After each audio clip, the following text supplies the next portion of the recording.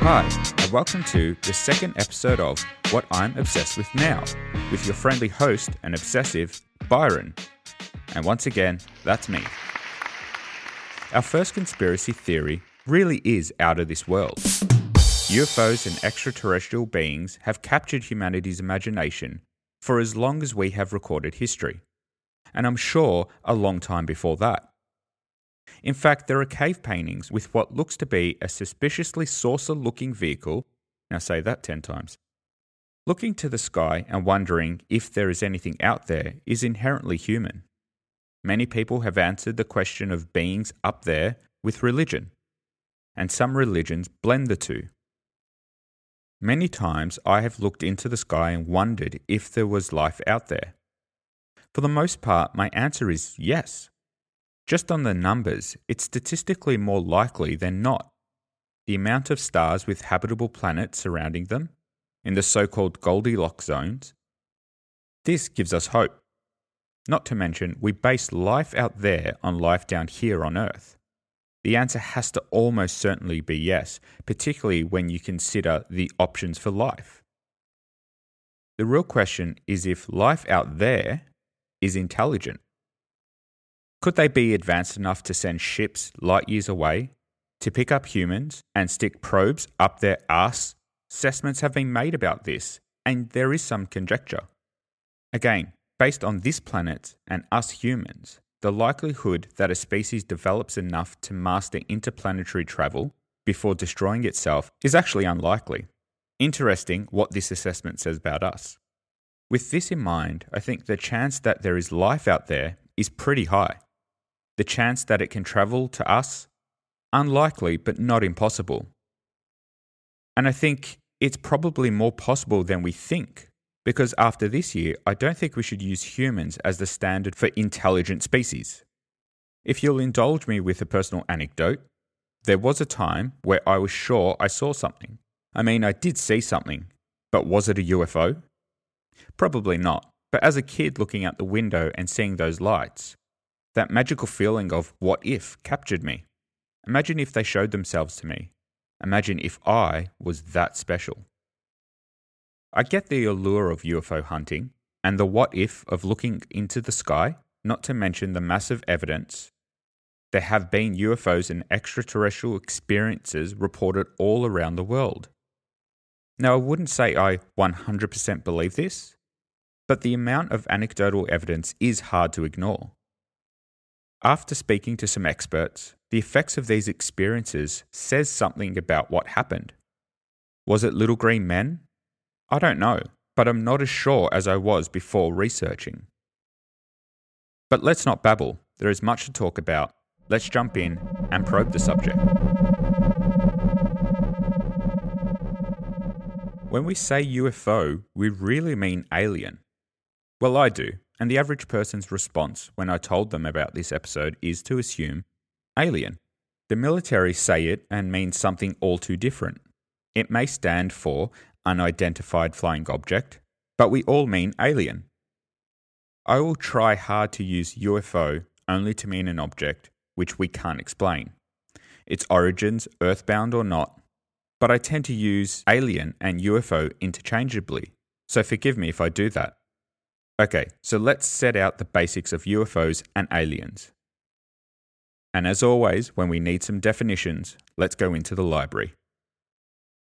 For our definition of a UFO, we're going to our old chum, the Oxford Languages, who say, a mysterious object seen in the sky for which it is claimed no orthodox, scientific explanation can be found.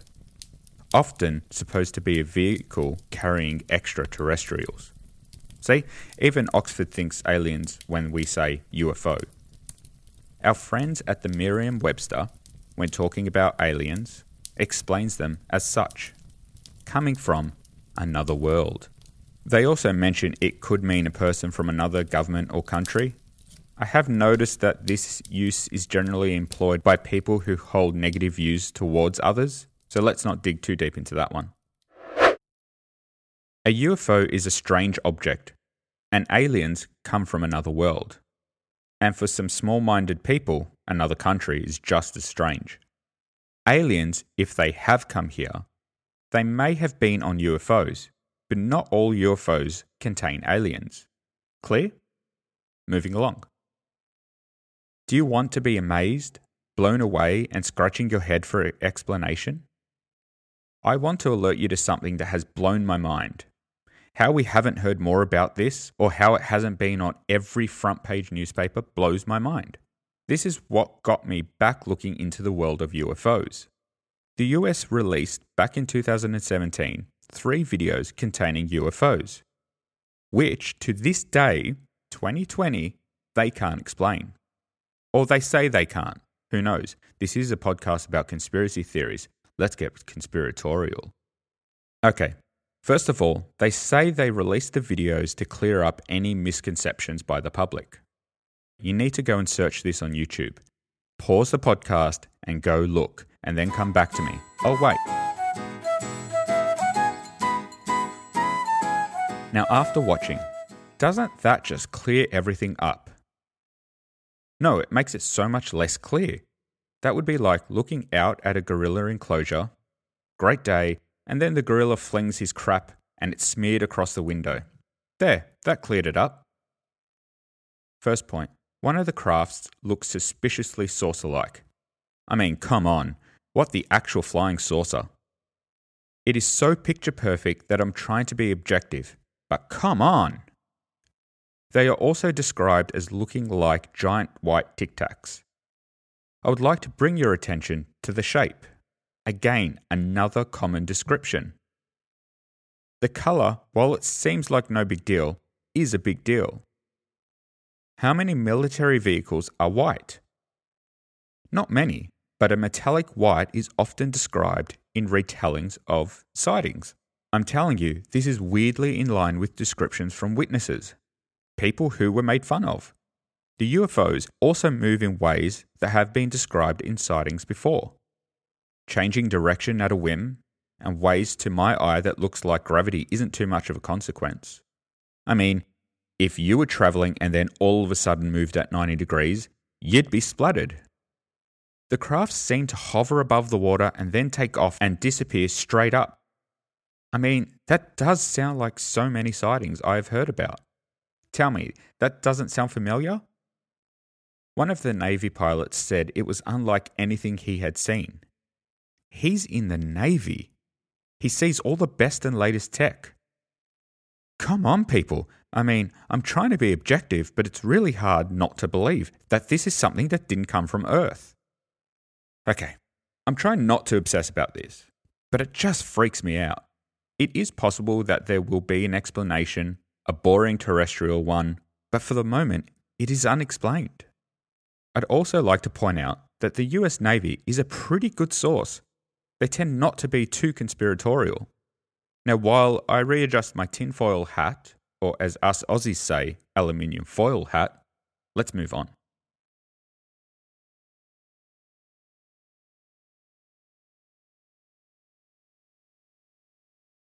The media, TV and movies are a glimpse into the what-if of UFO lore. It is a window into the stories and experiences people have had. It also says something about the world that we live within. I generally think that aliens in the media mirror us in 2 ways. The first is where the alien comes to Earth, is the peace-seeking being, and is met with our aggression and small-mindedness. The other is where the alien comes to Earth and is the aggressor. They both appear to be stand-ins for our actions throughout history. Looking out at aliens, this is a way to look back at ourselves with some amount of objectivity. Aliens allow us to exaggerate and explore human nature. Shows like Star Trek allowed conversations about race. Putting them on a ship light years away allows for some distance in these conversations until distance is no longer there. They have the ability to push forward societal conversations that we are unable to have here on the blue planet. These are important parts of why sci-fi and extraterrestrials have an important impact. Why do I love them? Yes, the societal impact, but mostly the ability to get lost in a world that isn't my own. A world far away, and most importantly, one that has explosions. Let's be real. As a teenager, there is nothing more impressive than a big explosion. Well, that and big, well, you know. I was hooked from an early age on alien movies and TV shows. The first movie I saw that gripped me was The Day the Earth Stood Still. I remember watching for the first time. I was about 8 and at my uncle and auntie's house. I remember it flickering black and white and them being lost. These movies made me think. I looked out the window at night and wondered what was out there. They are also an important part of developing my creative side and my thinking of humanity. Now let's talk aliens on the screen. There are two I'd like to touch on. Both of these I've watched numerous times. This won't be a deep dive on each, rather a suggestion for you to view and make up your own mind.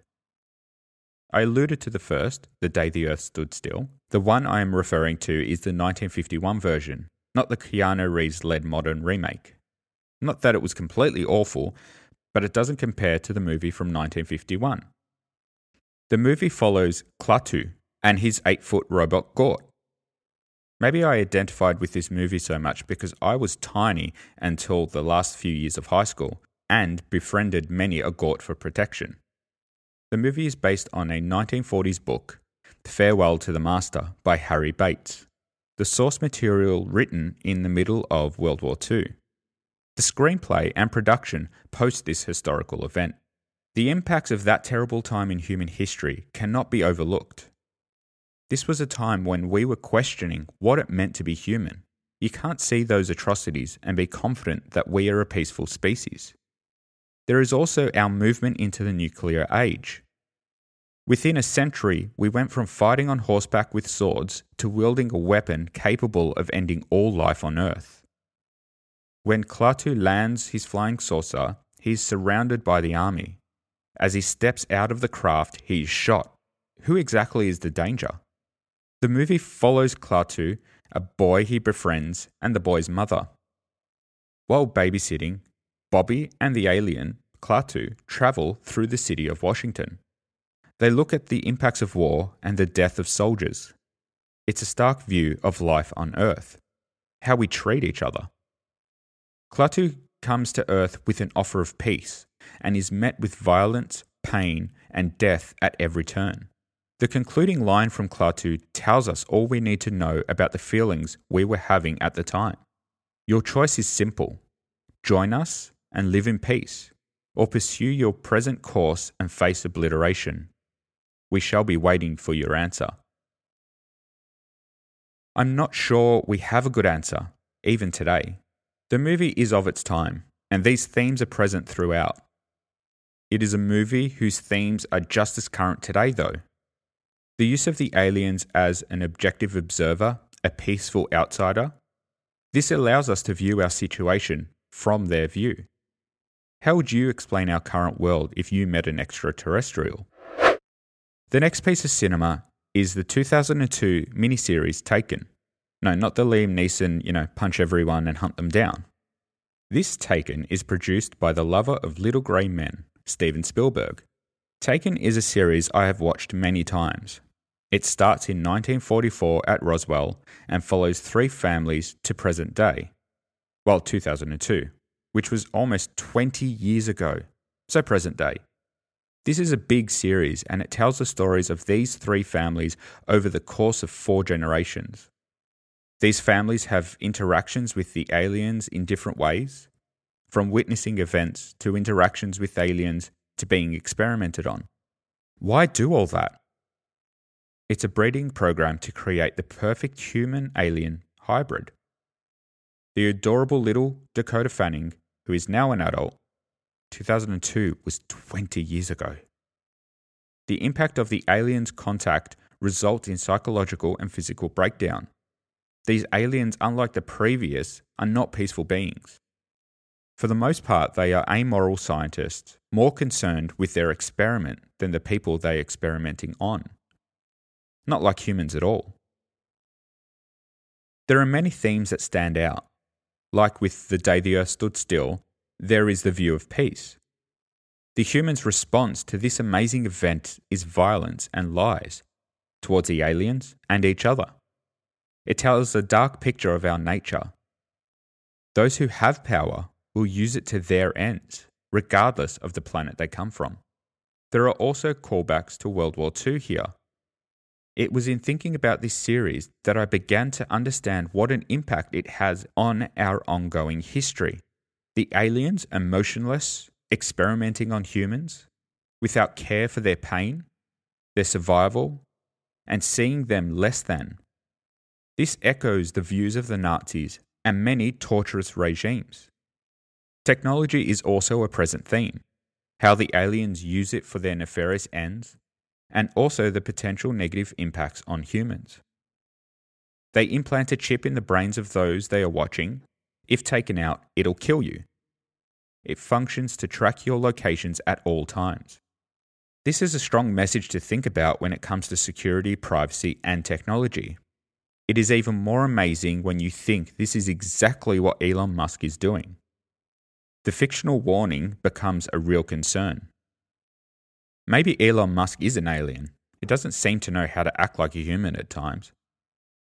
These are by no means the only aliens of cinema, of course. And if I wrote this in 6 months, the ones that I would choose might change. What these and a lot of alien cinema does is put a spotlight on humanity. It's uncomfortable at times, but it's necessary thinking. What does the UFO experience look like in the real world? To find out, I went to the experts. You are going to hear from 3 speakers: Dr. Roger Stankovic, National Director from MUFON Australia and New Zealand; Cheryl Gottschild, who is the President of UFO Research Queensland; and Jamie Leonardo, Vice President of UFO Research New South Wales. I'd like to thank all 3 of them. They were incredibly generous with their time and knowledge. 2 things stood out to me when speaking with them. There is a theme of wanting evidence to prove the existence of UFOs. In the media, people who research alternate sciences are made to look kooky. The opposite was true of these 3 experts. They are passionate and speak to the research. In fact, many a time I was the one saying, "Oh my God, does that mean?" and was told, "We don't know," and "calm down." The second is they all had a message that we should treat each other better. Whether the person you are speaking to believes in aliens or not, treat them with respect. I didn't expect such a strong theme of respect to weave itself through these conversations, but it really did. There was one area in particular that I wanted to hear from them on, and I'm sure you're just as curious as I am, and that's personal experience. What is it like to have contact or view something that may have come from out of this world? It is interesting to understand why anyone pursues a passion in life, and how these 3 experts' personal experiences led them to believe and research is crucial to the understanding of the field as a whole. Jamie spoke to me about his experience when he was younger and at school, and that's the first one we'll hear from. I had an incident that was vaguely similar without much documentation or other collaboration when I was at school.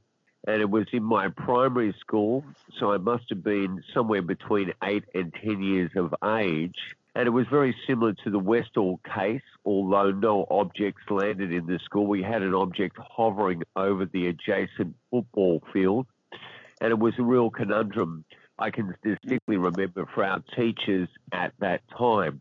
And I think that what that did was made me question the validity of consensus reality.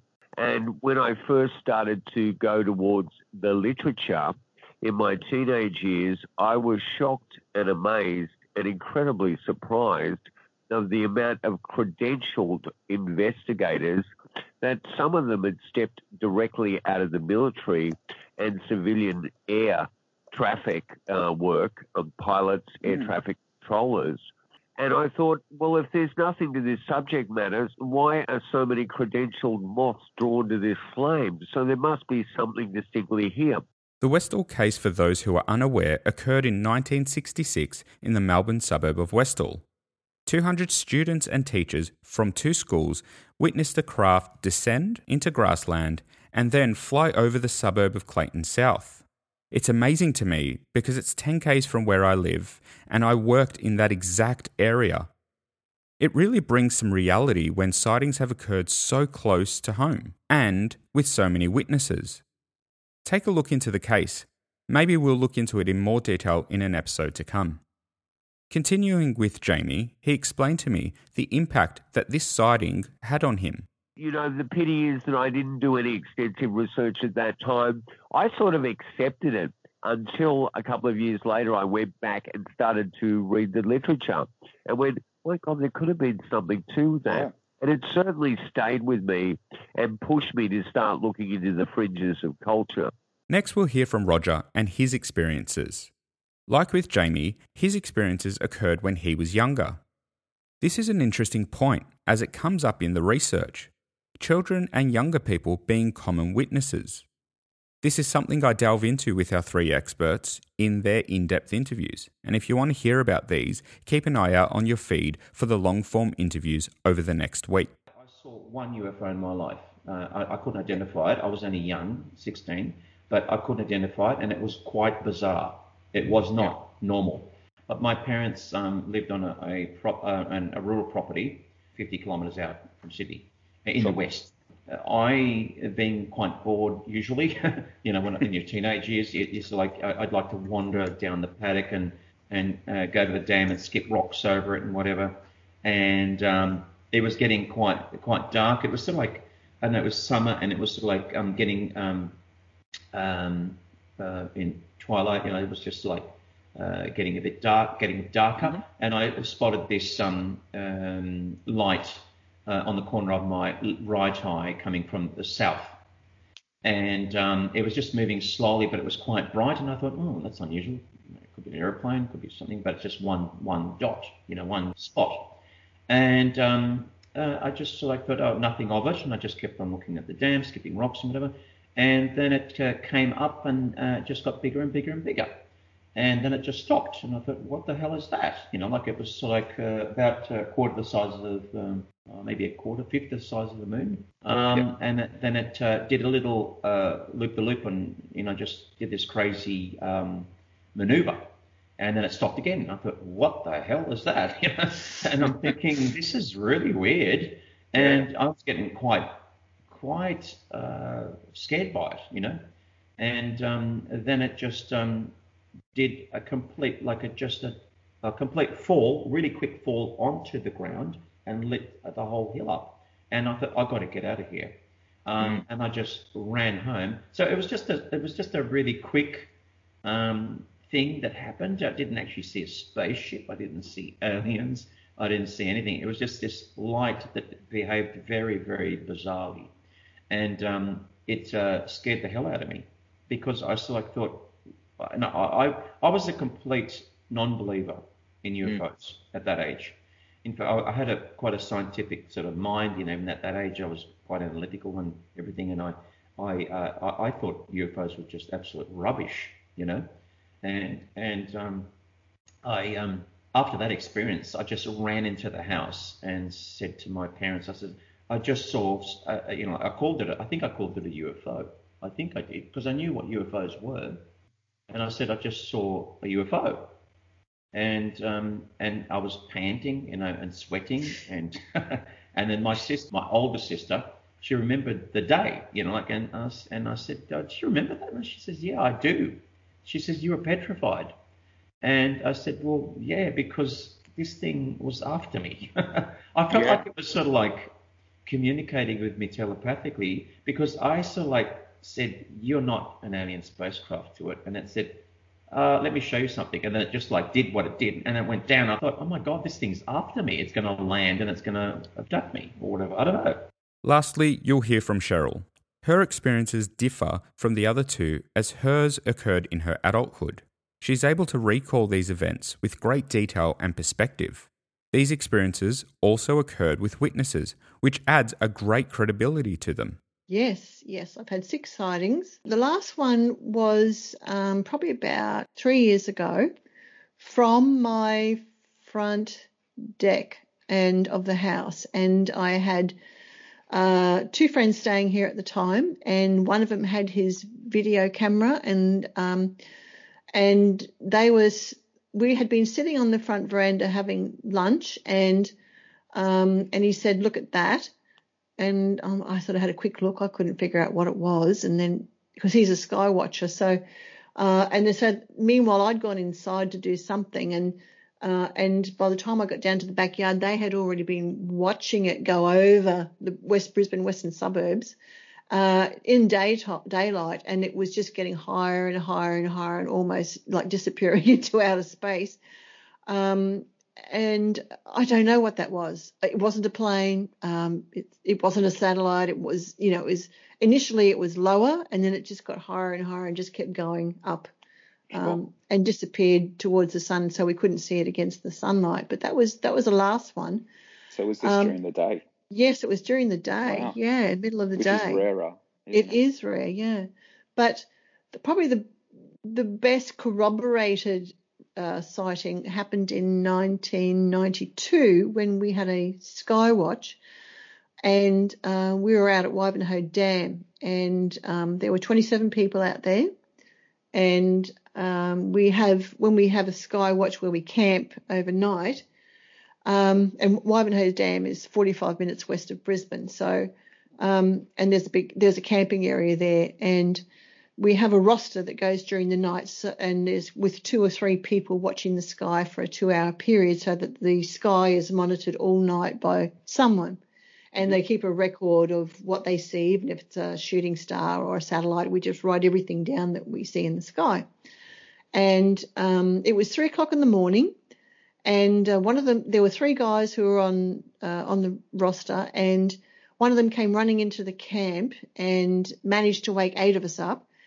And